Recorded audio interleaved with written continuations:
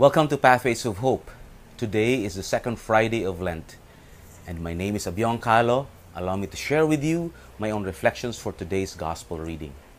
Today's Gospel is taken from Matthew chapter 21, verses 33 to 46. And here, Jesus tells the parable of a landowner who prepares his vineyard, planted and carefully prepared it, and then hired people who will manage it for him. And when the time comes for harvesting, he sends his messenger to collect the produce. But these hired servants who were supposed to manage his vineyard mistreated the messengers, and they even killed him. And so the landowner sends his son, and they too killed the son. These wretched servants deserved wretched death, is what the scripture says.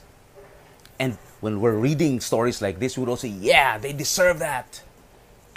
You know, the Pharisees and the scribes, when they heard this parable, they knew that Jesus was referring to them.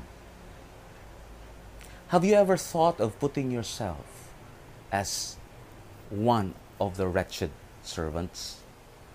Have you ever thought that Jesus might be referring to you? Well, you know what? Sometimes we actually act like wretched servants. Let me give you an example. Here's a man who prays hard that he would be able to get a job. And then God gave him the job. God granted his prayers.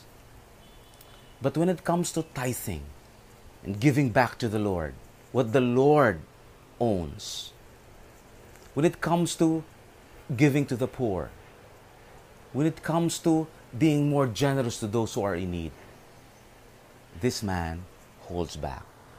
This man keeps what he thinks are his, when in fact, he's just managing what he has.